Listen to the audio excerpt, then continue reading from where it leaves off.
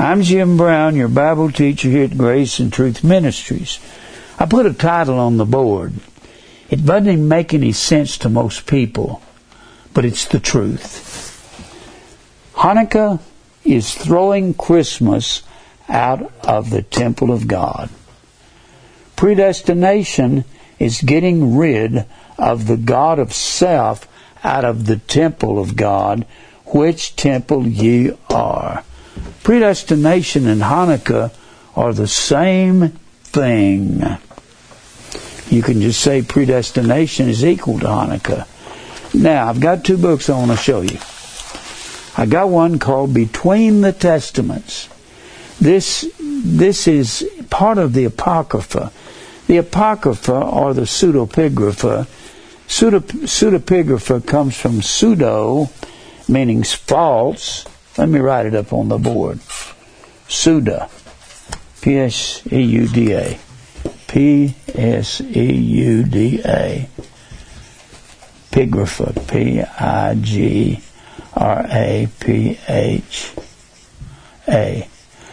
Pseudo means false. And graphe, here, G-R-A-P-H-E, that is the word write, W-R-I-T-E, in the Greek. So this means false writings. It doesn't mean that nobody wrote them. They did write them. You've got all kinds of books in there. You've got the Assumption of Moses, and you have the book of Enoch, the book of Tobit, T-O-B-I-T, and you have the book of Barnabas, and you've got, or the Epistle of Barnabas. You got all these other books. You got the Assumption of Moses. The Assumption of Moses says one of the same things that you find in the book of Jude. There's nothing wrong with looking at the Pseudepigrapha. It's mostly history. But history is not necessarily the inspired Word of God. So, some will call it the Apocrypha, A-P-O. Apocrypha, C-H-R-A-P-H-A. Apocrypha is this same thing as the Pseudepigrapha. The Roman Catholics put this in the Roman Catholic Bible. They put there's another name for Between the Testaments. Between the Testaments is from the time about 397 BC. That's just about the time that Malachi prophesied his prophecies. It's the last book of the Bible. And you've got until Jesus, you've got approximately 400 silent years. 400 silent years. Except they're not silent in history. You've got the Maccabees. The Maccabees happens in that time period, particularly between 166 to 164 BC. That's when the Maccabees comes from the Hasmonean dynasty. Hasmonean dynasty is about the family of a man named Judas Maccabeus. There's nothing wrong with getting Between the Testaments. It's a historical account of some of the things that happened between the Old and the New Testament during those 400 biblically silent years. It's not silent when it comes to history. Now, I've got this other book. I've got a book on exploring the book of Daniel. I halfway recommend this. What I mean by that, I recommend one writer, John Phillips, but I do not recommend Jerry Vines. Why did they write a book together? Well, John Phillips was probably trying to make headway getting his book read. Jerry Vines was one of the big super presidents of the Southern Baptist Convention. He wrote the first 7 pages of this, and I wouldn't give you a nickel for his commentaries. But Mr. Phillips wrote the very last part. He is a fantastic historian. I mean, just unbelievable historian. He messed himself up by writing with Jerry Vines. I wouldn't give you anything for Jerry Vines. Used to pastor a big Southern Baptist church down in Georgia, but he's got some information that I want to share with you. Now, this Between the Testaments was about Hanukkah. Hanukkah means Festival of Lights. It's when the temple was cleansed. I'll say that very many times through this teaching. It's when the temple was cleansed of filth. There's a man that we're going to look at, Antiochus, Antiochas.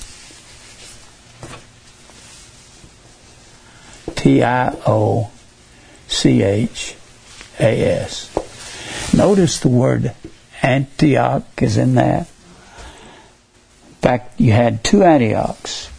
You had one, let me get the right map over here. Here it is. Get the right map. You had an Antioch in Asia, and you had an Antioch in Syria. And that's because of Antiochus. You had an Antioch up here. That's where Paul went on one of his first missionary journeys. At the Antioch up in the middle of Turkey that's in Galatia. Galatia is a state and right in the middle of Turkey. When Paul was writing to the other churches like Ephesus, he was writing to a city. He's writing to Galatia, he's writing to a state. And the cities in the state of Galatia was Antioch, Iconium, Derbe, and Lystra. And that's where he went on his first missionary journey, was to those places. And then you have an Antioch, look here. Got an Antioch over here, that's up in the edge of Syria, and you have one up here that's not named. That's where Paul went.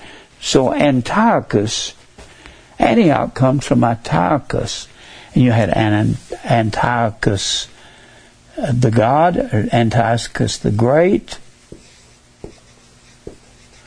and Antiochus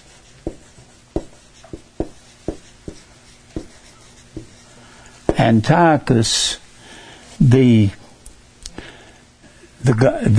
God. He called himself the Antiochus the God. He was a pill right there. Antiochus the God, not big G-O-D, little G-O-D. Antiochus the God is the Old Testament picture of what most people call the Antichrist.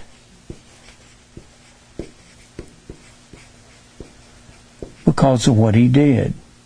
There's a story behind him. I'd like to give it to you. And he defiles the temple of God. There is so much to this story. If I can inject from time to time various facts on this story, because he is the picture of a man who will rise at the end of time. But let me remind you, Antichrist is only mentioned in 1st and 2nd John. The Bible says even now, are there many Antichrist? Anti means in opposition to, or instead of.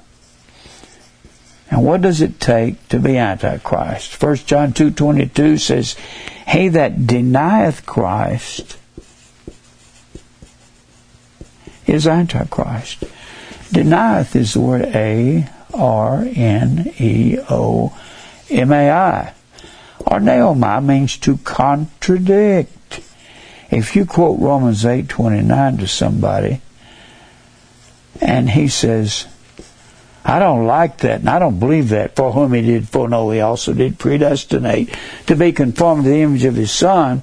What he's saying is, I'm disagreeing with God, and he is Antichrist.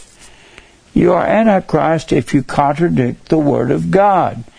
If I quote something to you and say, I don't like that, and I don't believe that. I've had people actually say that to me about predestination. I don't believe that. One of them was my own mother. She said, don't you talk to me about that, Jimmy. I won't have that in the car with me. Well, but what they mean the man of sin.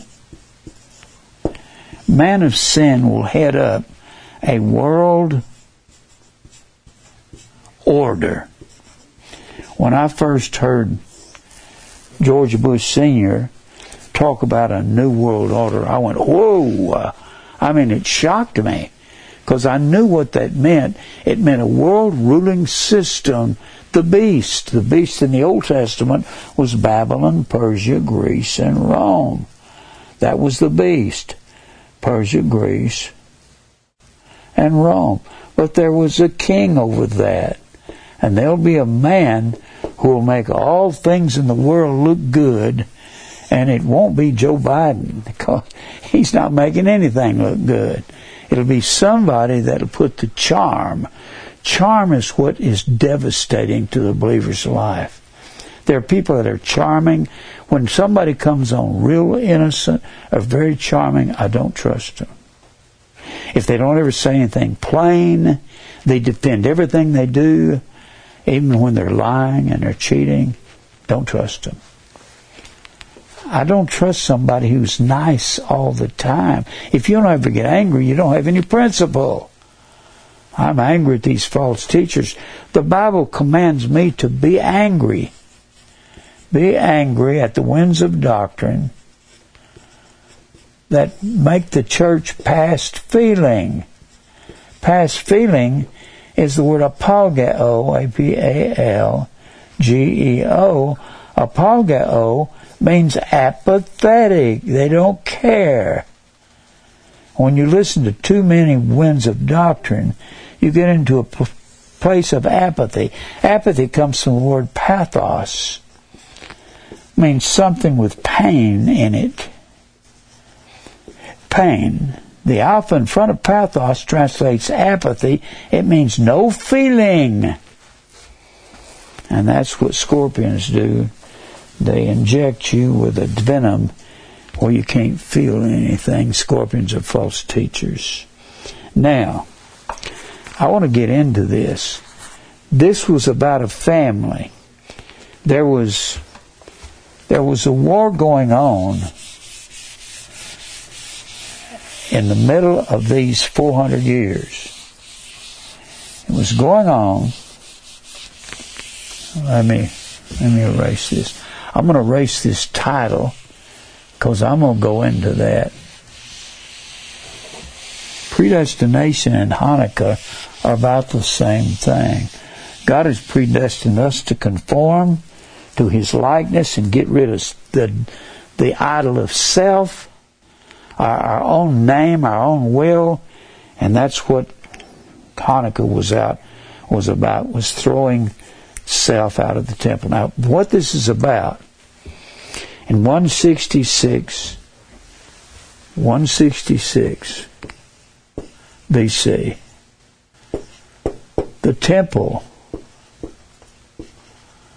in Jerusalem was defiled by Antiochus Epiphanes.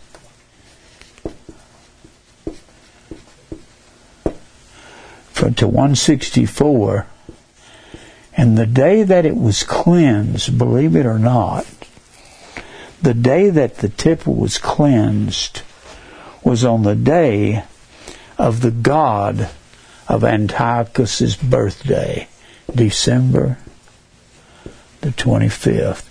That's the day they threw Christmas out of the temple. People think Hanukkah and Christmas belong together. They're complete opposites at the end of the universe. Total opposites. Now, this was a family. It was called the Hasmonean dynasty. These men that were living at this time, Hasmonean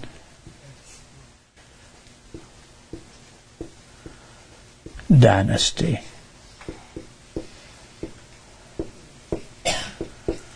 The Hasmonean dynasty. Where that came from? Mattathias was the father of 5 sons. Mattathias in Israel. He had 5 sons, and here they are. Let me give them to you. He had John.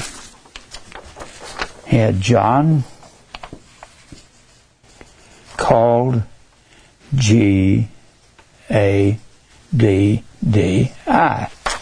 And then he had Simon, and he was called Thassi, T-H-A-S-S-I. And then he had Judas, called Maccabeus. He's the guy we know most in this this cleansing of the temple. Judas Maccabeus. He was called Maccabeus. That's why we call this the Maccabeans. M-A-C-C-A-B-E-A-N-S is another name for between the Testaments. And it was taken after his name because Judas Maccabeus was the leader of that family. He was called the Hammer. That's what Maccabeus means, because he was a fighter. The Hammer. He was the one that was responsible more than anybody else for cleansing the temple on December the 25th, the birthday of their sun god in Jerusalem. And then you had Eleazar,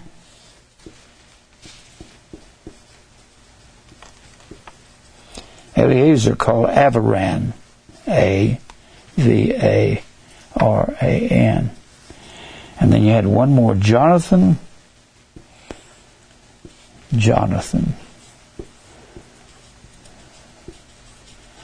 Got a grandson named Jonathan. Jonathan called Apphus, A-P-P-H-U-S.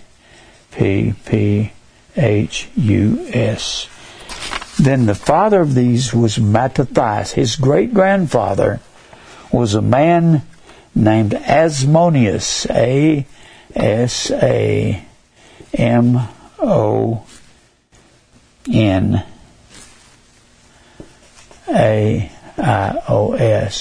Asmoneus, that's where we get this is the great-grandfather of Mattathias. Great-grandfather. And that's why we call this the Hasmonean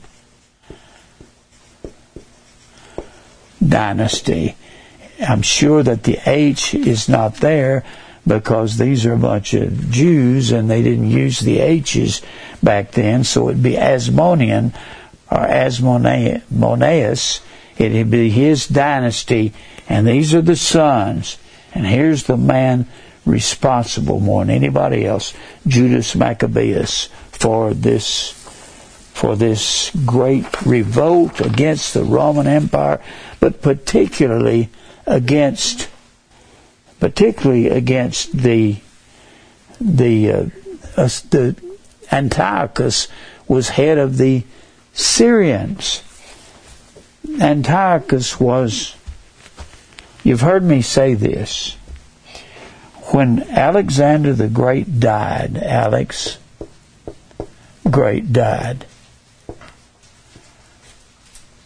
he died in approximately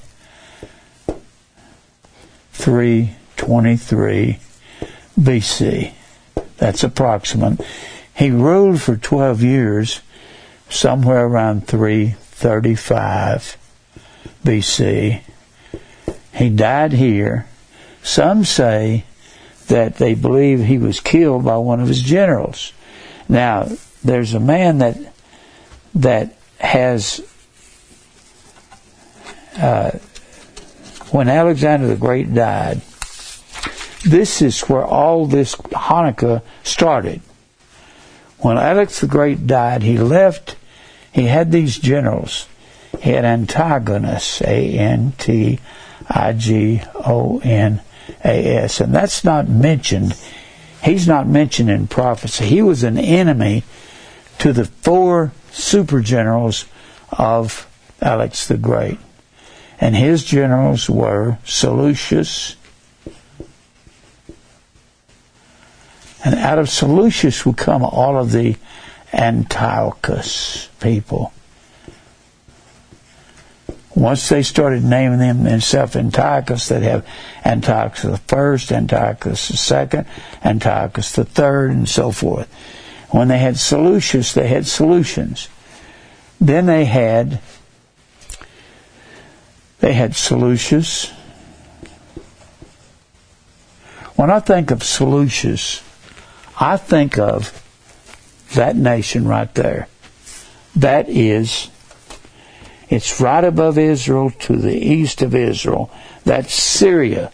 That's where he was. Alexander the Great left all of his empire to whoever could take it over. He had a wife. She had a son by previous marriage. When he died, the son was supposed to take over, but Cassander, one of the generals that was left in charge of Alex the Great's empire, had her killed and her son killed. And then the 4 generals started fighting for the right to rule his empire. They never had quite an empire by definition of Babylon, Persia, Greece, Rome, but they were trying to raise an empire, and they were fighting each other all the time. Then you had Cassander, Lysicamus,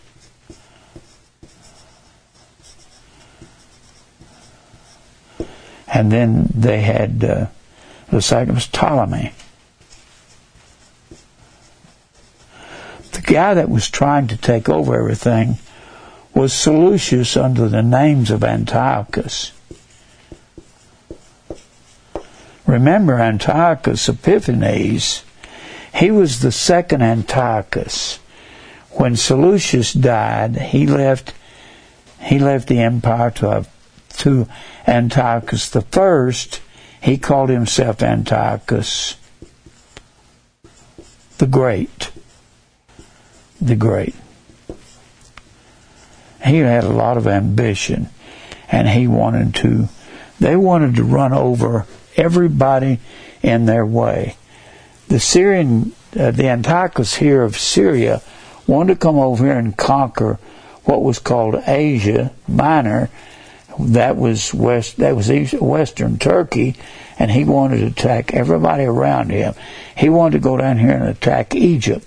That was the very purpose of Hanukkah, when he wanted to attack Egypt. And the Rome was actually ruling the world. Rome at this time was ruling the world. While these 4 generals are trying to up in the air, Ptolemy ended up ruling Egypt down here, and the big fight was for Antiochus to get a hold of Egypt and get a hold of this part of this empire over here, and he was always having to come up against Rome. Rome had their legions, and they would threaten everybody upon the earth and say, if you don't get back to where you are and behave. But Antiochus was trying to build an empire like Rome. He wanted to rule Egypt. He wanted to rule Israel. He wanted to rule Jordan. He wanted to rule all of what we call Turkey. He wanted to rule all of this Iraq area, which was ancient Babylon, even over into Persia. He wanted the big piece of the pie, and it was Seleucus. And whenever you see Antiochus, that was a Seleucian king. Always comes from Seleucus. You had sometimes, and they were kin. They were kin to people of Ptolemy. They had armies together. Their wives run together. Their children ran together, and they were intermarrying in their families. And you'll see once in a while, you'll see a Seleucus, Phil, Philopater.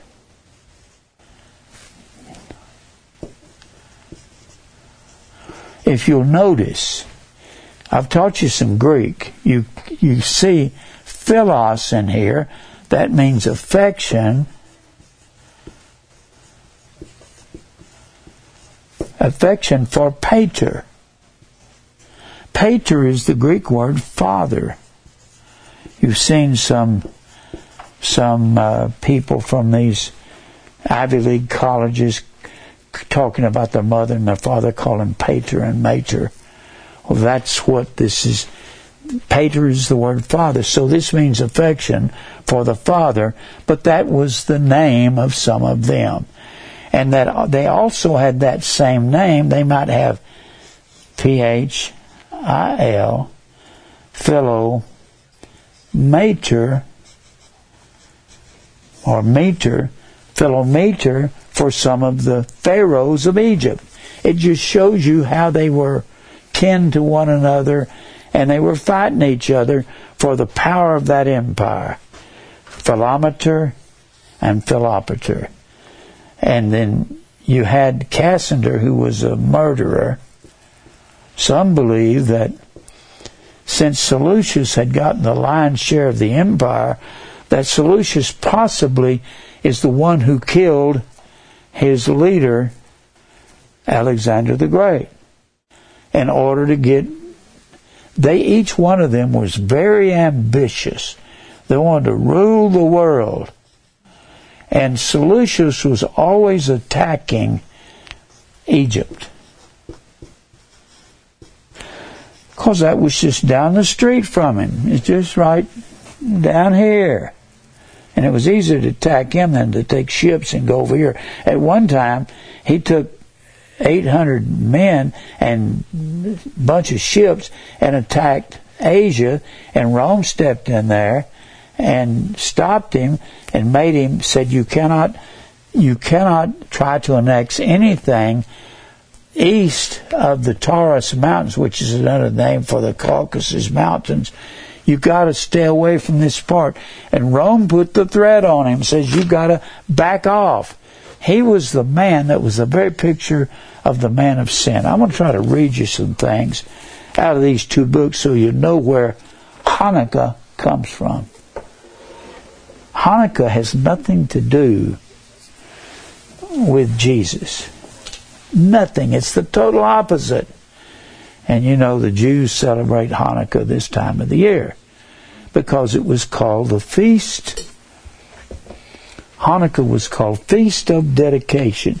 It was the dedication of the temple after Judas Maccabeus cleansed it of all of Antiochus' lies and statues. He raised up a statue to Jupiter in there and called him in the temple of God and called him Jupiter and called him Jehovah God. And the things he raised, one writer says that he believes he set up that Antiochus Epiphanes, he was mad at Israel because they were defending themselves, and he says you cannot do that. Let me give you some of the information on Antiochus the Great. He decided to invade Egypt, and I want to refer to this book here in 11. All of this is happening in Daniel the 11th chapter, all of it. Daniel the 11th chapter is about Antiochus Epiphanes raising up in the temple, raising up gods in the temple, because he's angry at Israel for defending themselves and tricking him and killing people that he's sent to defile them. Let me look at this. All right. 11. I want to read it to you out of this book because I can't say it better than he can. All right, 11:17. Hold on here. All right. And let me read about the wickedness of Antiochus the Great. Antiochus the Great was the father of Antiochus Epiphanes. Antiochus Epiphanes was a sleaze. He was just full of all kinds of debauchery, and he would kill a man at the drop of a hat. The prophecy now turned to the infamous Antiochus Epiphanes. This is after the death of Antiochus the Great. Antiochus the Great, he died when he was trying to attack, when he went into the temple of Baal, or the Elymaean Zeus, one of the gods of Zeus, and the furious and local inhabitants, they slaughtered him and his attendants. That's in 11 and 19. Look at 11. Turn over to Daniel 11 and 19. 19. Then he shall turn his face toward the fort of his own land, and he shall stumble and fall and not be found. That's talking about Antiochus the Great. He died when he tried to, what he was trying to do was collect taxes that Rome had levied on him that were too much, and they couldn't pay them. And so he invades this temple of Zeus, and he's killed for doing that. Then along comes his son Antiochus the god, or Antiochus Epiphanes. Then shall stand up in his estate a raiser of taxes. And that's what Antiochus was doing, trying to collect the taxes. To the glory of kingdom. The glory of the kingdom of Israel was Jerusalem. But within a few days he shall be destroyed, neither in anger nor in battle. That's when Antiochus the Great was killed. And in his estate shall stand up a vile person, that's his son, Antiochus Epiphanes, to whom he shall give the honor of the kingdom, but he shall come in peaceably and obtain the kingdom by flatteries. He flattered all the people in Syria. That was his method. He learned to be cunning, to be underhanded. And you couldn't believe anything that Antiochus Epiphanes said, or any peace treaty that he offered to you. He would do that, get a temporary peace. And with the arms of a flood shall they be overflown from before him, and shall be broken, yea, also the prince of the covenant. And after the league made with him, he shall work deceitfully. This is talking about Antiochus Epiphanes. He was not an honest man. He had every kind of evil wickedness about him. For he shall come up and become strong with a small people, and he shall enter peaceably even unto the fattest places of the province of Egypt. And he shall do that which his fathers have not done, nor his fathers' fathers. He shall scatter among them the prey and spoil and riches, yea, he shall forecast his devices against the strongholds, even for a time. For a time means as long as God will let him do it, because he is working in the hand of God. And he shall stir up his power and his courage against the king of the south. Now when it says the king of the south, it's talking about Egypt. And the Egyptian gods at that time was, look at this, was Philo, meter, philometer, or an affection for the father. They actually took Greek words and named themselves characters of Greek words. That was philometer. Now, let me continue to read this. he shall stir up his power and his courage against the king of, you can put Egypt in there for the south. The king of the north, with all of these characters, would be the Syrian kings or the Seleucian kings, the Antiochus. And then he says, with a great army, and the king of the south shall be stirred up to battle with a great and mighty army, that is the Egyptian Pharaoh, which was a Ptolemy. It wasn't the pharaohs like we think of them. And shall forecast devices against him. Yea, they that feed of the portion of his meat shall destroy him, and his army shall overflow, and many shall fall down slain. He actually tried to go back to his own land, and he ran into other armies, and there was a great slaughter. And both these kings' hearts shall be to do mischief, to do evil, talking about Ptolemy of Egypt and Seleucus or Antiochus of the north. That's the king of the north is Antiochus. The king of the south is the Ptolemy of Egypt. But it shall not prosper. They're deceitful when they sit down at one table. They sit down to discuss a peace treaty. And both of them have no intentions of bringing about peace. This is the Ptolemy of Egypt, and this is also the king of the north, Antiochus. And they're just deceiving and lying to each other as fast as they talk. The end shall be as the time appointed. Then shall he return into his land, talking about Antiochus. He's going to go back up to his land with great riches, and his heart shall be against the holy covenant in Israel. So, this all comes about. You see, the people that are ruling the world is Rome. And they would tell you, you can rule your nation, but you got to go by our rules. And when you don't do what we say, we'll send our legions of armies in and crush you. And that's what happened with Antiochus. He was presuming to make his own empire so he could finally take on the Romans. And Antiochus was a Seleucian king. And he wanted to outdo Cassander and Lysicamus, and he wanted to overthrow Ptolemy and take over Egypt. But something happened. The people that were getting irritated was the Roman armies and the Roman Caesars. They're saying, we don't like what's happening. The last we saw of Antiochus was in Rome as a hostage. Now, the young Antiochus had been sent to Rome before he was king to be a hostage that the Romans were holding so that they could control the eastern part of the Roman Empire. Well, they couldn't control that.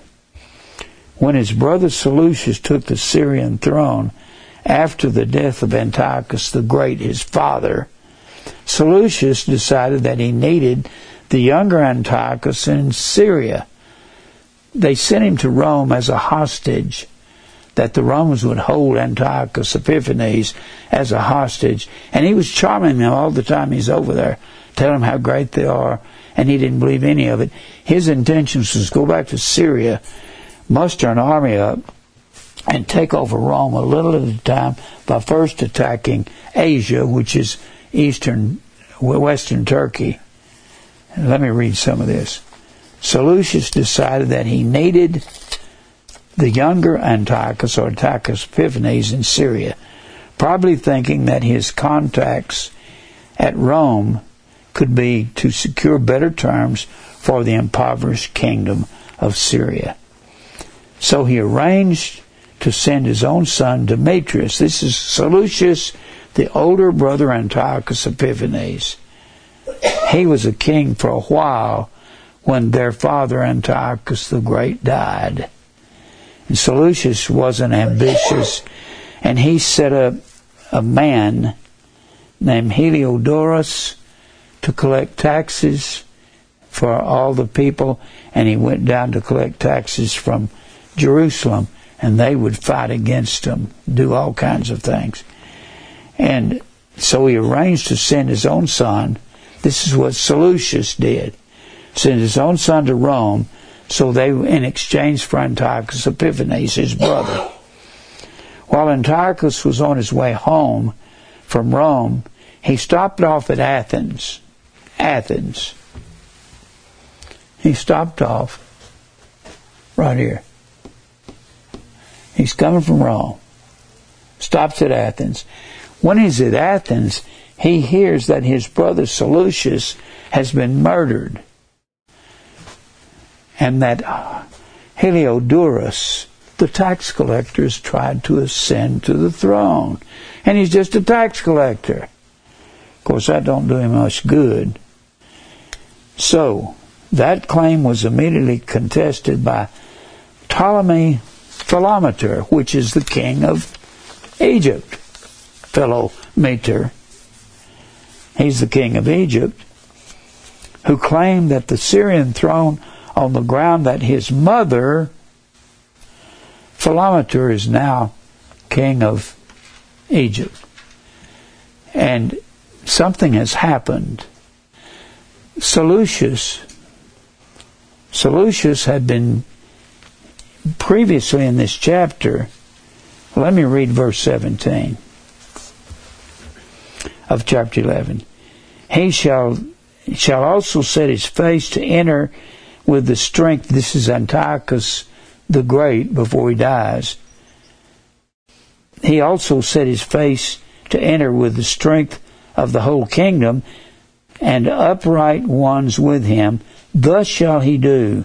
He shall give him the daughter of women, corrupting her, but she shall not stand on his side, neither be for him. So here's what happens. The Seleucian king, earlier, while Antiochus the Great is still king before he dies, Seleucus gives his daughter to the king of Egypt,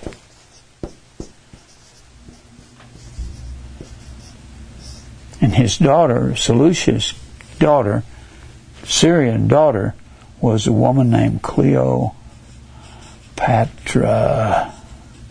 She was not an Egyptian. She was a Syrian. And they did that to bring about peace instead of war. They'd give daughters to them, then they'd have children. So they'd say, so the king up here would say, those are my grandchildren down there in Egypt. And they were mixing all kinds of marriages, so half the time some kid in Egypt would be the grandson or the nephew of some guy up here in Syria, because they were giving their daughters that way. So Cleopatra was not an Egyptian. She was a Syrian. She was used, but she was not for her father, the one she was given to. That's what it's saying here. Now, I got to read to you before I lose time. All right, let me give this to you. It takes some time to get to it. Now, it might take me a couple of weeks to get through it, but that's okay. I want you to know what this is about. So I'm going to show you something out of this book. So I have told you before that Antiochus was trying to attack Egypt and annex Egypt. Well, it doesn't do him any good, because Rome sends an envoy down just about the time he's about to overthrow Egypt. There's 4 main fortress cities. One of them is Alexandria. That's the one he can't conquer. It's just too much of a fortress. Antiochus is trying to. And so at about the time of that happening, Rome sends an envoy down to Egypt. Now you got two different accounts. You've got this account written by Charles Pfeffer. Then you have this account written by John Phillips. They're both basically the same thing. Mr. Phillips says that Antiochus is attacking Egypt. This envoy, we do not know his name. He sends a message down here to Antiochus, says, meet me on the island of Chittim. That's Chittim right there. Chittim is Cyprus. Chittim. Chittim is Cyprus. He comes down there and he comes over to Cyprus. Now this is the way he puts it in here, but he says in this Between the Testament, he says to meet me outside the city of Alexandria. Mr. Phillips says he said meet me outside the city meet me on Cyprus or Chittim. And here's what happens. This envoy from Rome is so tired of Antiochus trying to rule the world, and Rome is ruling the world, and he wants to build up an empire that's as strong as Rome. But he can't do it. He's got these other three generals fighting against him. But he is the force of that time period. Let me read this to you. One of Israel's darkest, this is out of Between the Testaments, one of Israel's darkest periods began, a systematic attempt made to Hellenize the country by force, talking about Israel. Hellenize, Hellas, is H-E-L-L-E-S, is a term for cultural Greece. They're trying to get Greece to worship their gods Jupiter and Venus and all the rest of them, and they want them to use Greek culture and Greek languages. And Israel don't want any part of it. That's called Hellenizing them. An edict demanded the fusion of all nationalities of the Seleucid Empire into one people in Israel. Greek deities were to be worshipped by all. An elderly Athenian philosopher was sent to Jerusalem to supervise the enforcement of the order. He identified the God of Israel with Jupiter and ordered a bearded image of the pagan deity, perhaps in the likeness of Antiochus, set up upon the temple altar. The Jews popularly spoke of this as the abomination of desolation. You recognize that from the New Testament.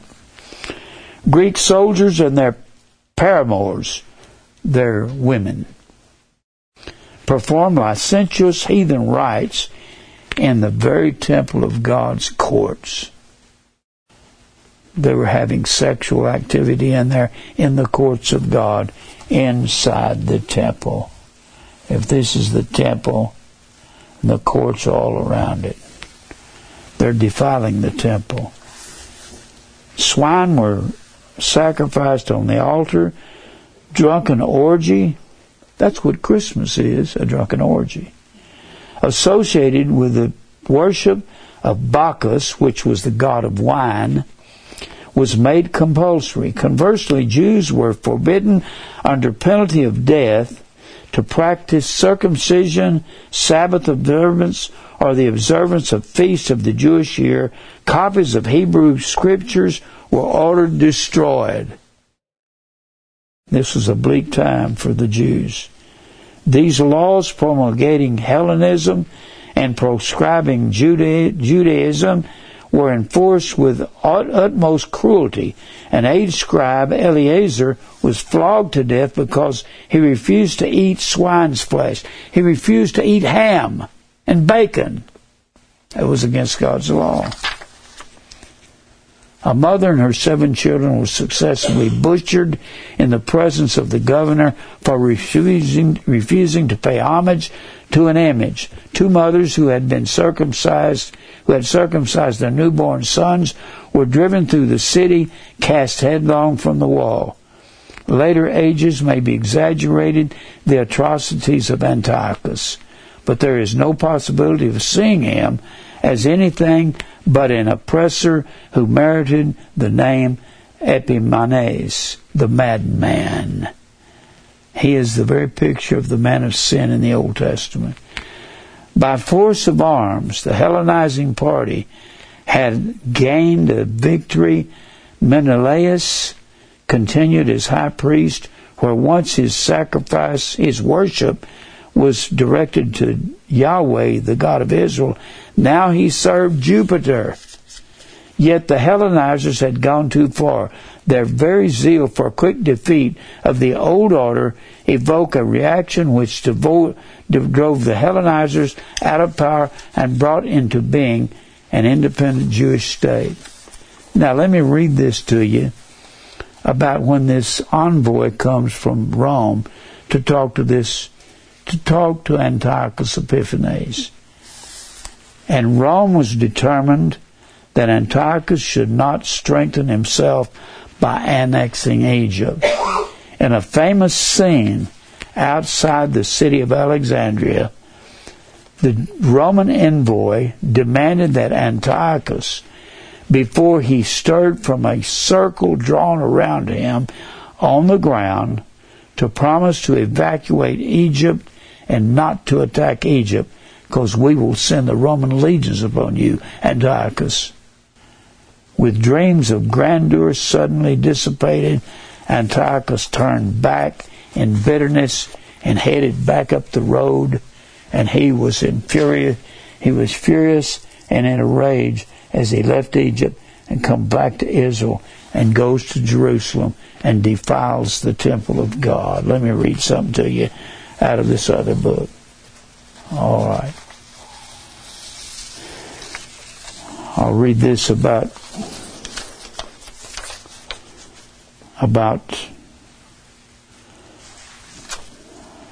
the same situation.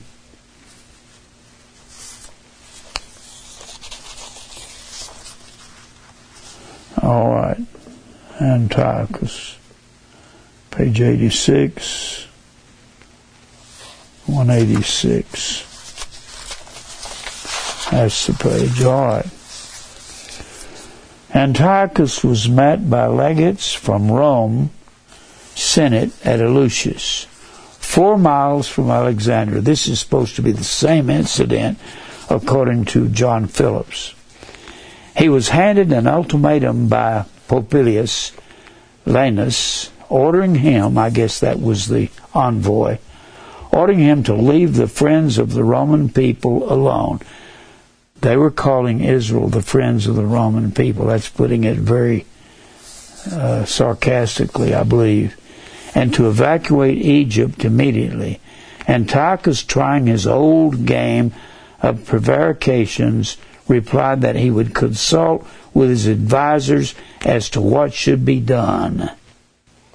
The Roman, however, was not to be deceived by bluff. Antiochus was bluffing him. He took his staff and drew a circle in the sand around the Syrian king.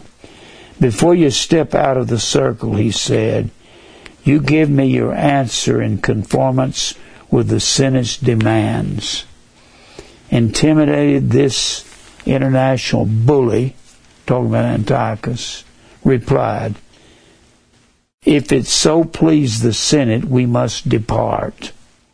So the empire of Alexander bowed to the newly emerging masters of the world, the Romans. The rage of Antiochus, here's what he did.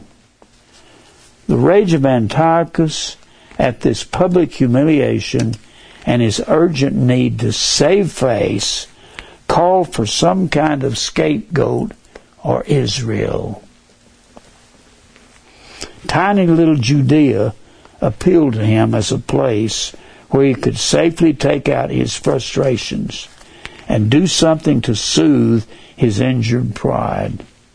The Jews had no formidable ally to defend them against Antiochus' wrath. This is a picture of the man of sin causing the sacrifice and the oblation to cease at the end of time. Of course, the sacrifice is going to be our bodies, a living sacrifice, because we are the temple of God. And the oblation was the bread offering, and we being many are one bread and one body. The prophetic text tells of Antiochus and his revenge. Antiochus, that's in the 30th and 35th verse, 30th through the 35th verses of Daniel 11. Let's stop and look at that just a minute. 30th, for the ships of Chetam shall come. Chetam is Cyprus. That's where he was told to go and meet this envoy against him. Therefore, he shall be grieved and return and have indignation against the holy covenant of God, or the holy people of God in Jerusalem. He's south in Jerusalem. He's been insulted and made to feel ashamed by this envoy from Rome, and now he's told, you got to get out of Egypt.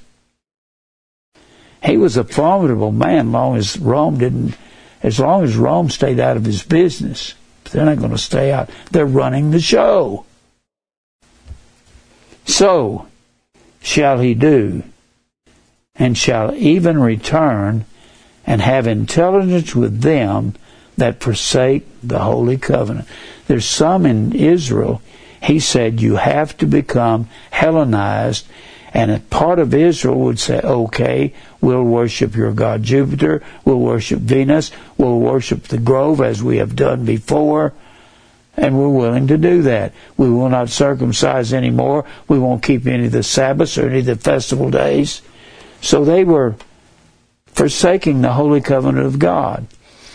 One of the writers said when Antiochus got into Israel, he would make the men drop their pants, and if they had been circumcised, he would tell them to do away with their commitment to Jehovah God and to renege on that and make an allegiance to the gods of Greece. And if they wouldn't do that, they'd be killed on the spot. And the arm shall stand on his part, and they shall pollute the sanctuary of strength.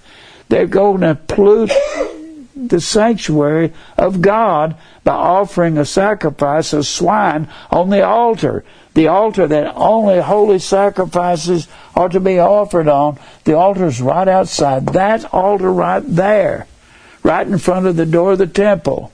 Why was God doing all this? So he could call the Gentiles to repentance. Romans 11:11. And take away the daily sacrifice, and they shall place the abomination that maketh desolate. The funny thing is, in the Gospels, the Bible talks about this man of sin at the end of time, and Antiochus was the very picture of the man of sin, Antiochus Epiphanes. If you notice, Epiphanos, it means to shine over. Epiphanos, Epiphanes comes from epi and phanos. I've told you that already. And such as do wickedly against the covenant shall he corrupt by flattering all the people of Israel. He goes in there and flatters the people that says they're willing to go with him, and the ones that don't, he kills them. But the people that do know their God shall be strong and do exploits. The exploit means to make war. And they that understand among the people shall instruct many, yet they shall fall by the sword, and by flame, and by captivity, by spoil many days. Antiochus is going to take them off into captivity as slaves if they won't give in to him and denounce their worship to Jehovah God.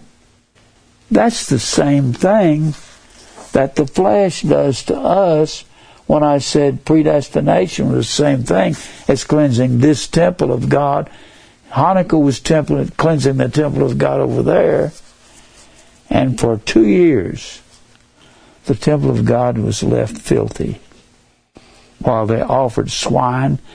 Even said they raised up, one said that they raised up an Ashtaroth, a tree goddess, a grove in the temple of God. And this temple has been defiled by sin in America.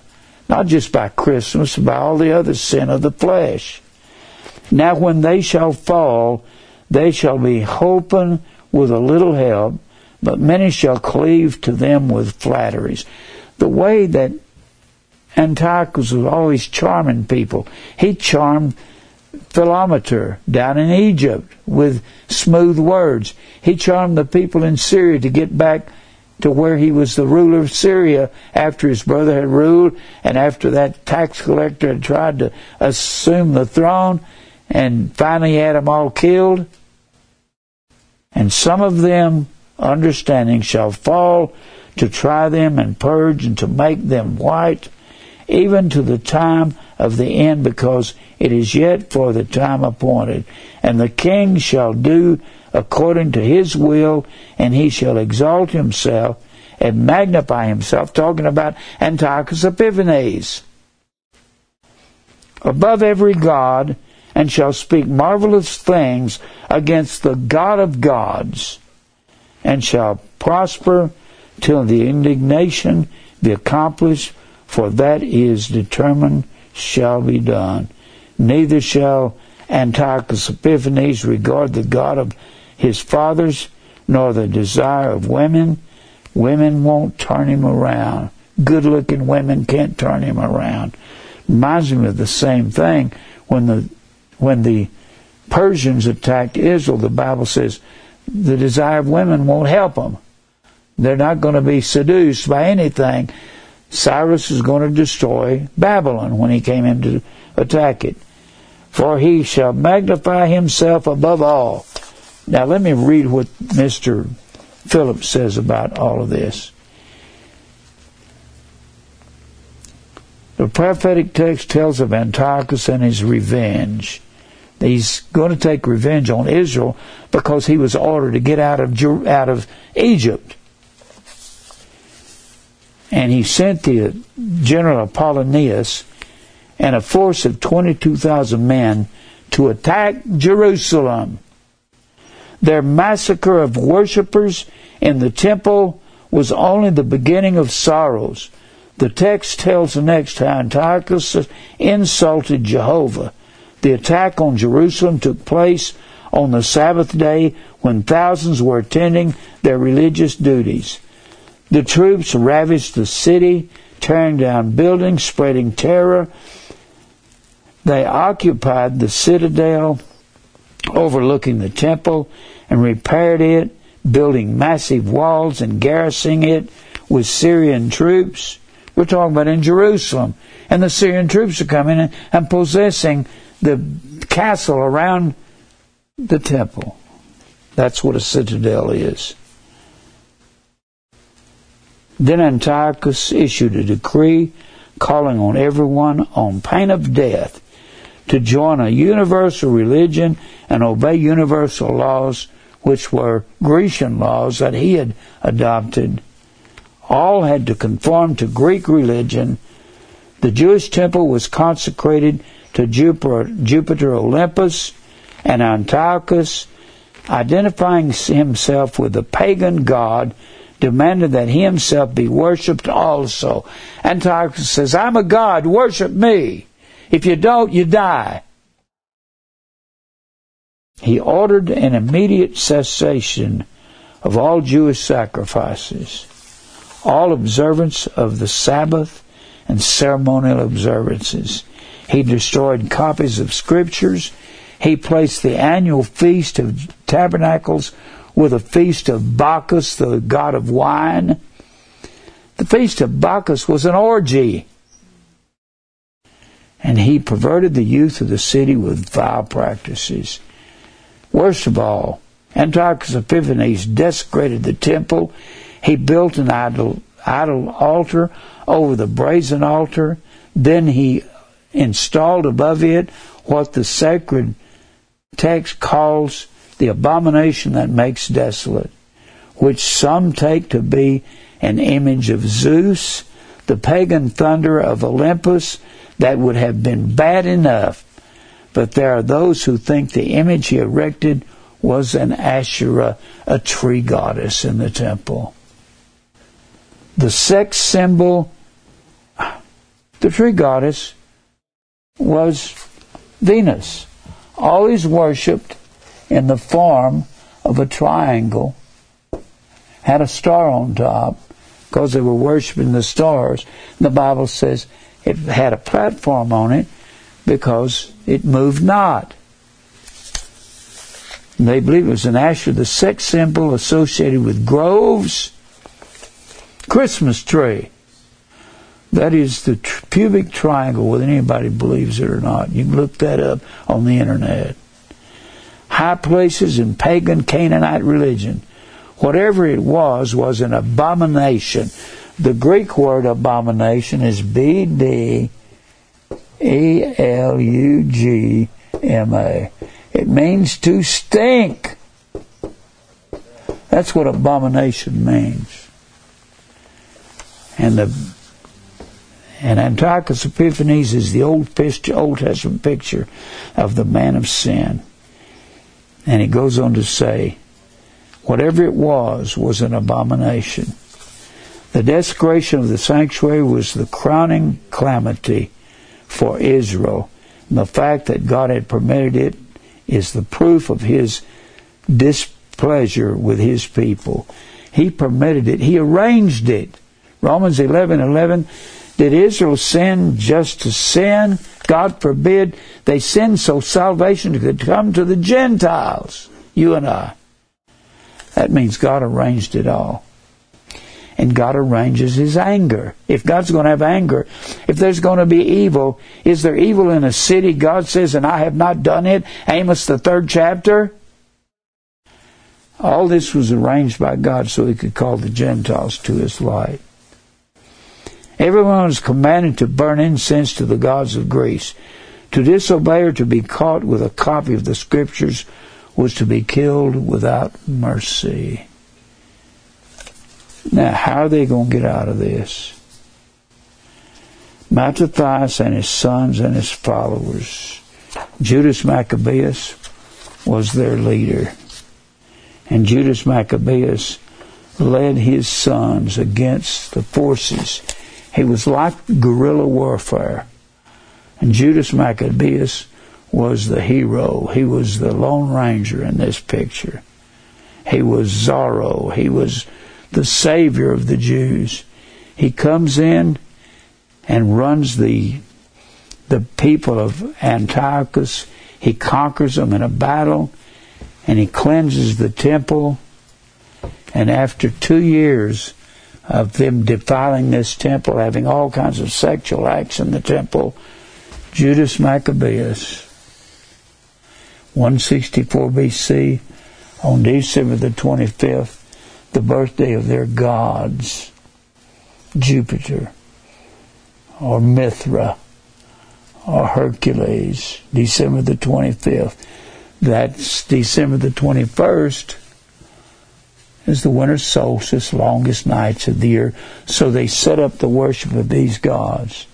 And the sons of Mattathias came in and they took the temple back and dedicated the temple. And 164 BC, on December the 25th, they threw out of the temple the worship of these tree gods and goddesses and sun gods.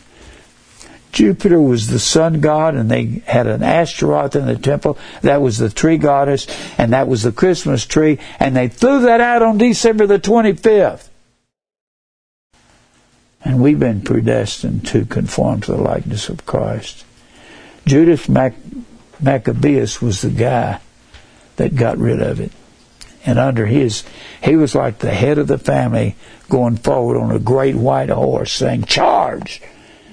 Kill these people, these Syrians that come in here and have polluted Jerusalem with Christmas. That's why predestination is the same thing as Hanukkah. And they had an 8-day festival after they dedicated the temple. They called that a rededication,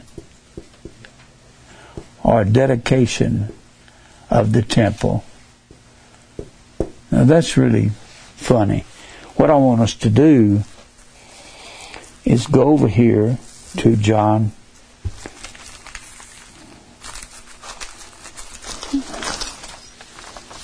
the 22nd chapter, I believe it is, or the 2nd chapter, 22nd verse. Let me move these books out of the way.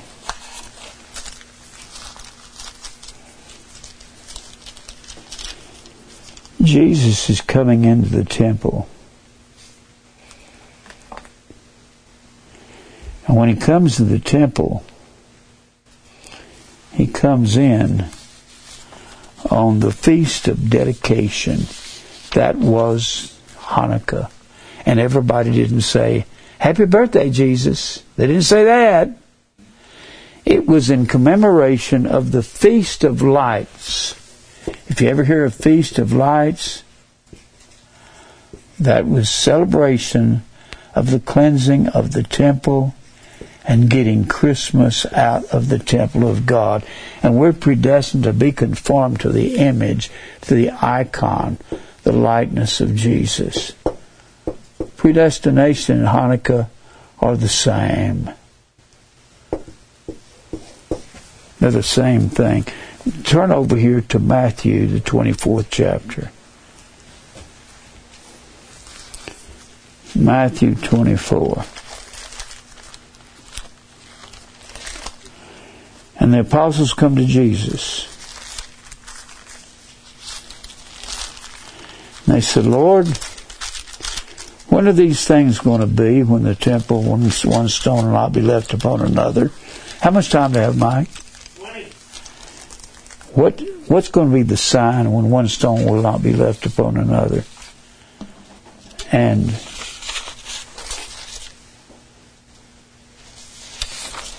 what's going to be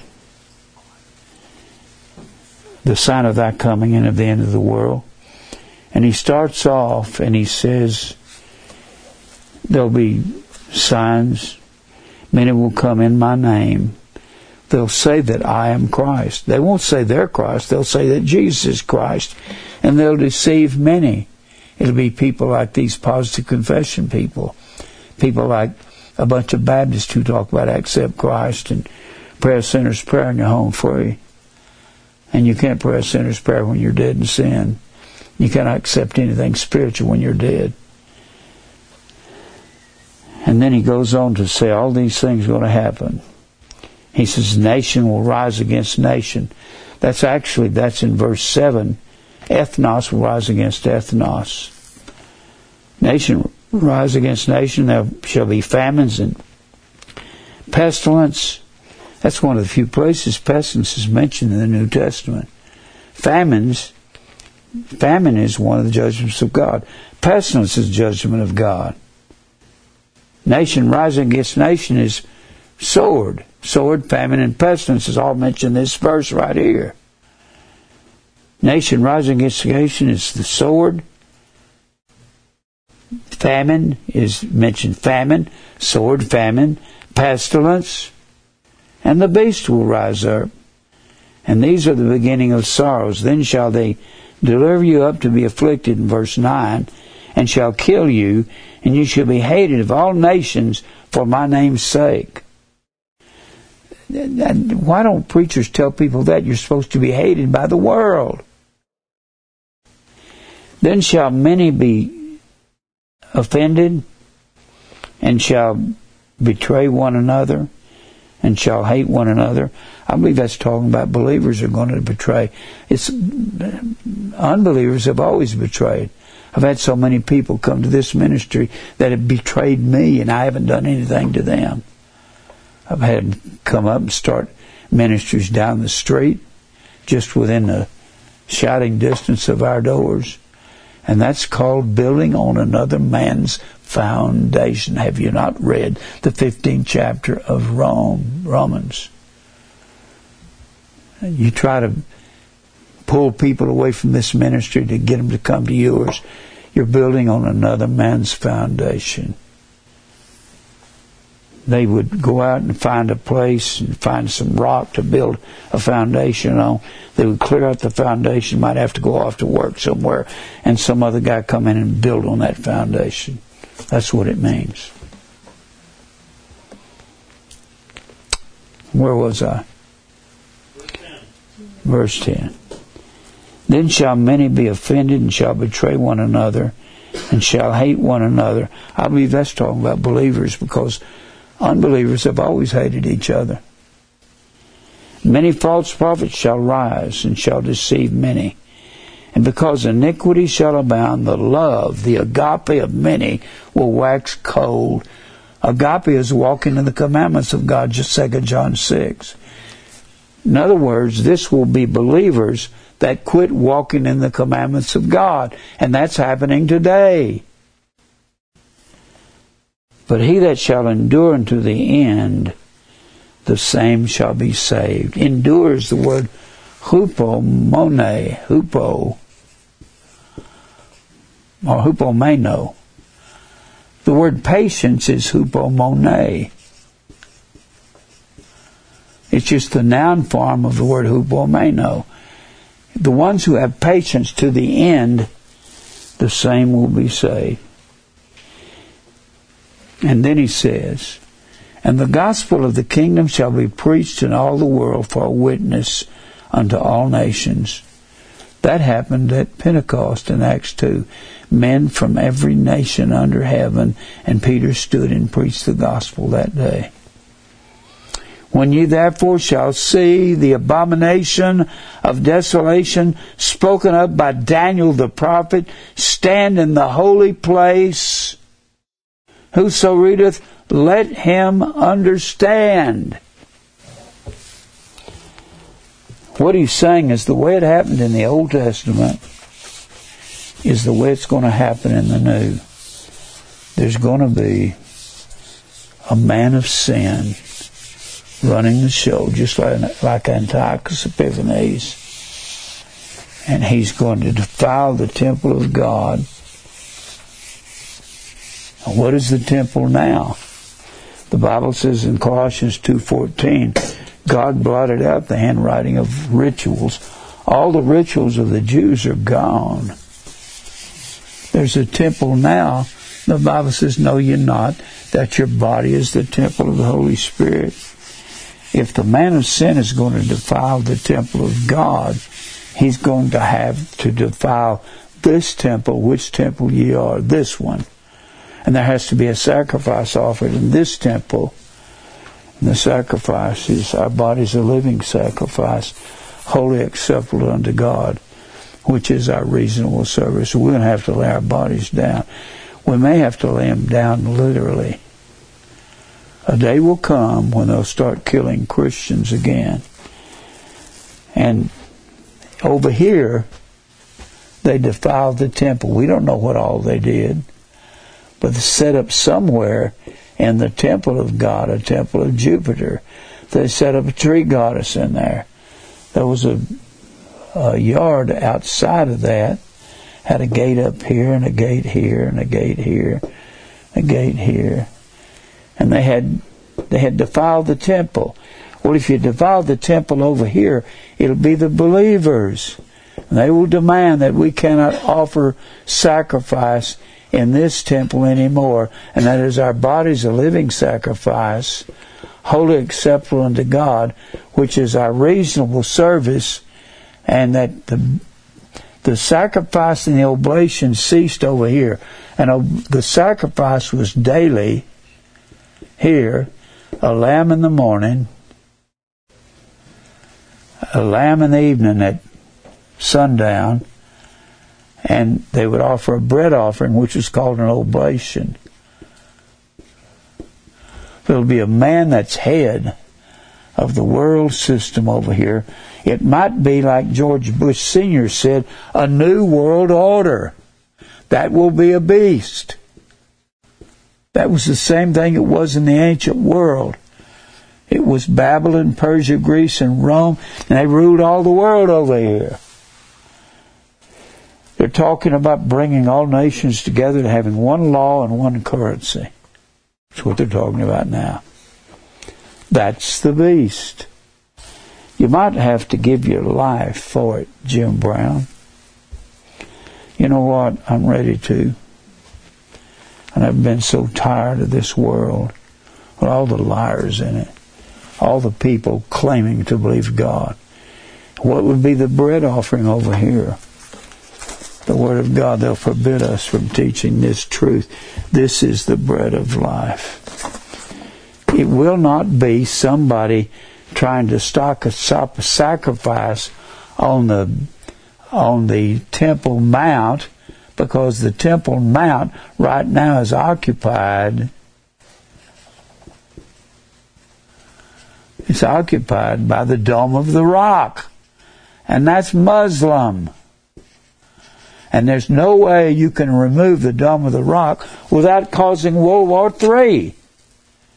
That'll be a national war with the Muslims. It's not that temple. There's nobody besides that. What if you could get a temple on the Dome of the Rock and start offering a lamb in it? That would be an abomination to God and stink to God when you say you're offering a lamb as a sacrifice, because the lambs have ceased, Colossians 2:14, blotting out the handwriting of rituals of offering lambs. Jesus was the one sacrifice, Hebrews, the 10th chapter, offered once for all.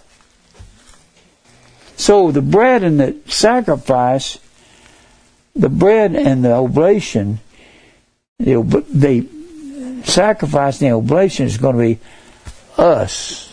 Give our bodies a living sacrifice. And we, being many, are one bread because Christ is in us. That's the sacrifice and oblation.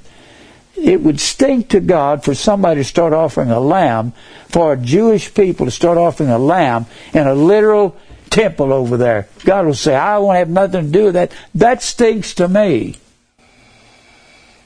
I don't know why nobody's thought of that but me. Well, read that with me. Do I have any time, Mike? 10. Hebrews. Look at this. I didn't make this up. But you have to know what blotting out the handwriting of ordinances means. It means all the rituals are blotted out when Jesus was nailed to the cross. When you did away with one sacrifice, when you did away with one contract, you take the two contracting parties out in public, the two witnesses that were privy to the contract. It says everybody agree we're going to annihilate the old contract. They'd say yes, and you drive a nail through it. Blotting out the handwriting of ordinances which was contrary to us, took it out of the way, nailing it to his cross. That's what the nailing it to his cross means. All the rituals are gone. Oh, then if anybody starts offering a sacrifice in a little temple, that'll stink to God, wouldn't it? So the abomination that makes desolate is going to be in us. They're going to tell us you cannot give your bodies a living sacrifice by going out and sharing your conviction of the truth of God's Word, because that's the bread, and that will cease. And our bodies, a living sacrifice, will cease. They might put us in jail, or they might just kill us. But you know what? I'm ready for that. I'm tired. I've never been so tired. I've never been so tired of a world as I am this one. Look over here in Hebrews. Hebrews 10. Hebrews 10,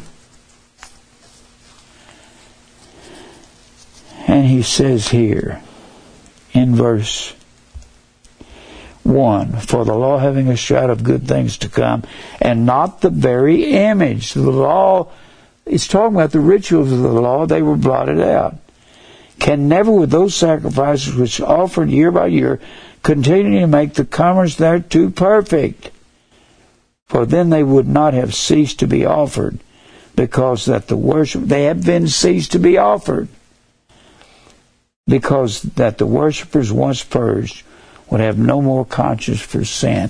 Then he says up here, and he says in verse 3, but in those sacrifices there's remembrance again of sins every year. And he says that the blood of bulls and goats do not take away sins in verse 4. So he starts contrasting the Old Testament with the New. And he says in verse 6, in burnt offerings and sacrifices for sin, God, you don't have any pleasure in them. Then said I, lo, I come in the volume of the book, it is written of me, to do thy will, O God. Above, when he said, sacrifice and offering and burnt offerings and offerings for sin thou wouldest not, neither hast pleasure therein, which are offered by the law. Then said he, lo, I come to do thy will, O God. He take away the first commandment, Old Testament, that he may establish the second, the new. By the which will we are sanctified through the offering of the body of Jesus Christ, once for all. No more sacrifices. They're all blotted out. Then why can a man get on the Temple Mount and offer a lamb in a temple when he was the Lamb of God, slain before the foundation of the world? Then he says, and every priest standeth daily ministering and offering oftentimes the same sacrifices, which can never take away sin. Only Jesus being offered takes away sin. But this man, Jesus, after he had offered one sacrifice for sins, forever sat down at the right hand of God, from henceforth expecting till his enemies be made his footstool. For by one offering, the offering of Christ, he hath perfected forever them that are sanctified. One offering. No more lambs. So anybody that starts offering an offering in a literal temple, that'll stink to God. I can't believe that preachers can't see this. Wherefore the Holy Ghost also is witness to us. For after that he has said before, this is the covenant that I will make with them after those days, saith the Lord. I will put my laws into their hearts, and in their minds will I write them, no longer on tables of stone. I hope you can see this about Hanukkah's the same thing as predestination. God's predestined us to conform and get rid of this outer man in this spiritual righteous temple of God that we live in. You can't, they're not going to build a temple. People say they found the Temple Mount and they found a place to build it. I want to see you go over and try to run those Arabs off the Temple Mount. I want to see you try that. Well, war would break out to beat the band. Whew. And their sins and iniquities will I remember no more, not because of lambs that were offered, because of Christ, the one sacrifice. Now where remission of these is, there is no more offering for sin. There's no more offering, no more lambs, no more goats. Having therefore, brethren, boldness to enter into the holiest of holies. The Holy of Holies was the inner sanctuary where the Ark of the Covenant was, where the high priest, and now our high priest is priest forever after the order of Melchizedek, out of the tribe of Judah, as spoken in Hebrews, the 7th chapter. By new living hodos. Hodos is the word way. And there's a narrow way and a broad way. And it's the narrow way by which he enters into the Holy of Holies, which he hath consecrated for us through the veil, that is to say, his flesh. The veil equals the flesh equals the bread is the body's the church. This is all very figurative language. And having a high priest over the house of God. Whose house are we? And the high priest is Jesus, a priest after the order of Melchizedek. And he sprinkles our hearts, just like the high priest over in the Old Testament sprinkled the Ark of the Covenant on the Day of Atonement, the 10th day of the 7th month. Let us draw near with a true heart and full assurance of faith, having our hearts sprinkled, not the Ark of the Covenant. This is all spiritual through this chapter. Having our hearts sprinkled from an evil conscience, and our bodies washed with pure water. Pure water was living water. Jesus told the woman at the well, I'll give you living water and you'll never thirst again. She said, how can you do that? This well of Jacob is very deep. He said, I'm not talking about that living water down there. That's literal living water. Anything that flows through a stream and is pure and cold. But I'm talking about the Holy Spirit. That's pure water. Our bodies are washed with the Holy Spirit. Let us hold fast the profession of our faith without wavering, without leaning away, ekklines, without wavering.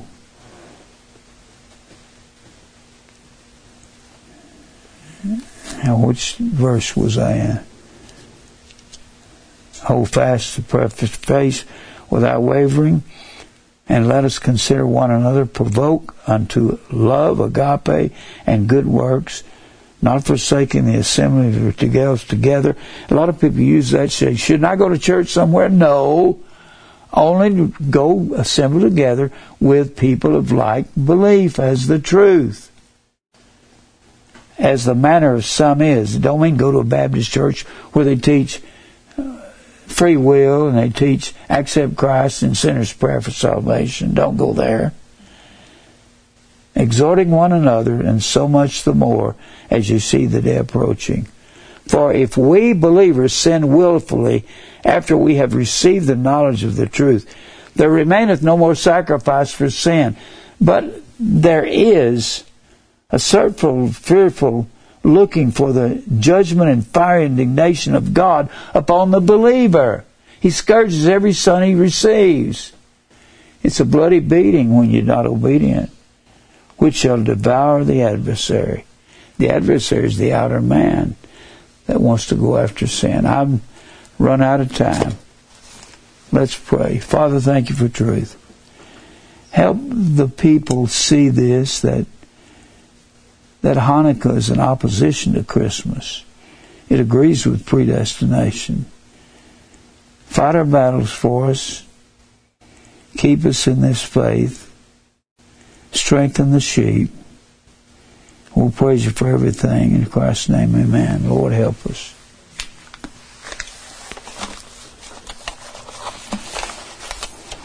Well, that sure was a lot of stuff, wasn't it? Oh, I do have these copies of these papers that I wrote up here. If people want them, come get them. Since this Hanukkah thing, do they still celebrate it, or how does that work? They celebrate it with Christmas and they all get drunk. Okay. It's just stupid. They don't even know what it's about. Is that the same thing as, what is the, on the 7th day of Christmas, all that? No, that's 12 days of Christmas. That's another thing. Okay. It's all a corruption. The people that celebrate Hanukkah celebrate Christmas. Yeah. And they don't know they're exact opposites. It's dumb. When do you think that got convoluted? Over the years, just when they found out that Hanukkah was December the 25th. It was the birthday of their sun god that they cleansed the temple on. They just mixed them together. And they just said, well, we won the war in World War II when Japanese gave up, so let's go celebrate Japanese holidays. It's dumb. It's just stupid. That was originally a Japanese holiday? Huh? It wasn't originally a Japanese holiday, was it? What? I just use that as an example. Yeah. It's just dumb. It's ignorant. It's kind of like just taking two things that are opposite each other. Say, let's put them together. It don't make any sense, Zach. Of course, no politicians make any sense. No preachers make any sense. I don't hear anybody that knows much of anything about anything. It's easy to keep people confused. Keep what you want. If they want to kill me, I'm going to ask them, shoot straight, because I don't want to be crippled. Go ahead and shoot me. I've just never been so tired of the world. People are disgustingly dumb, stupid. And you can't tell them. And they willingly will want to be. They're willingly ignorant. Yeah. That's what the Bible says. And they want to stay ignorant. Huh? They want to stay ignorant. They want an easy way to live, and there ain't no easy way to live. So you say you want that? They want that easy Jesus. That's what they want. Art, you ever talked to anybody lately? Haven't? No. Do you have any kids? Yeah, I got two girls. Remember my little girl, my youngest, she used to come with me. She what? My youngest daughter used to come with me. Did she? When I could get her. Well, You too. Zach, I love you. I don't see how you. See you Saturday. I don't see how you kids can stay up so late. It's past my bedtime. Well, I read so many things tonight. Yeah, I gotta get up early. So. Okay, I love you. I'll see you. I love you, Zach. See you Saturday. Okay.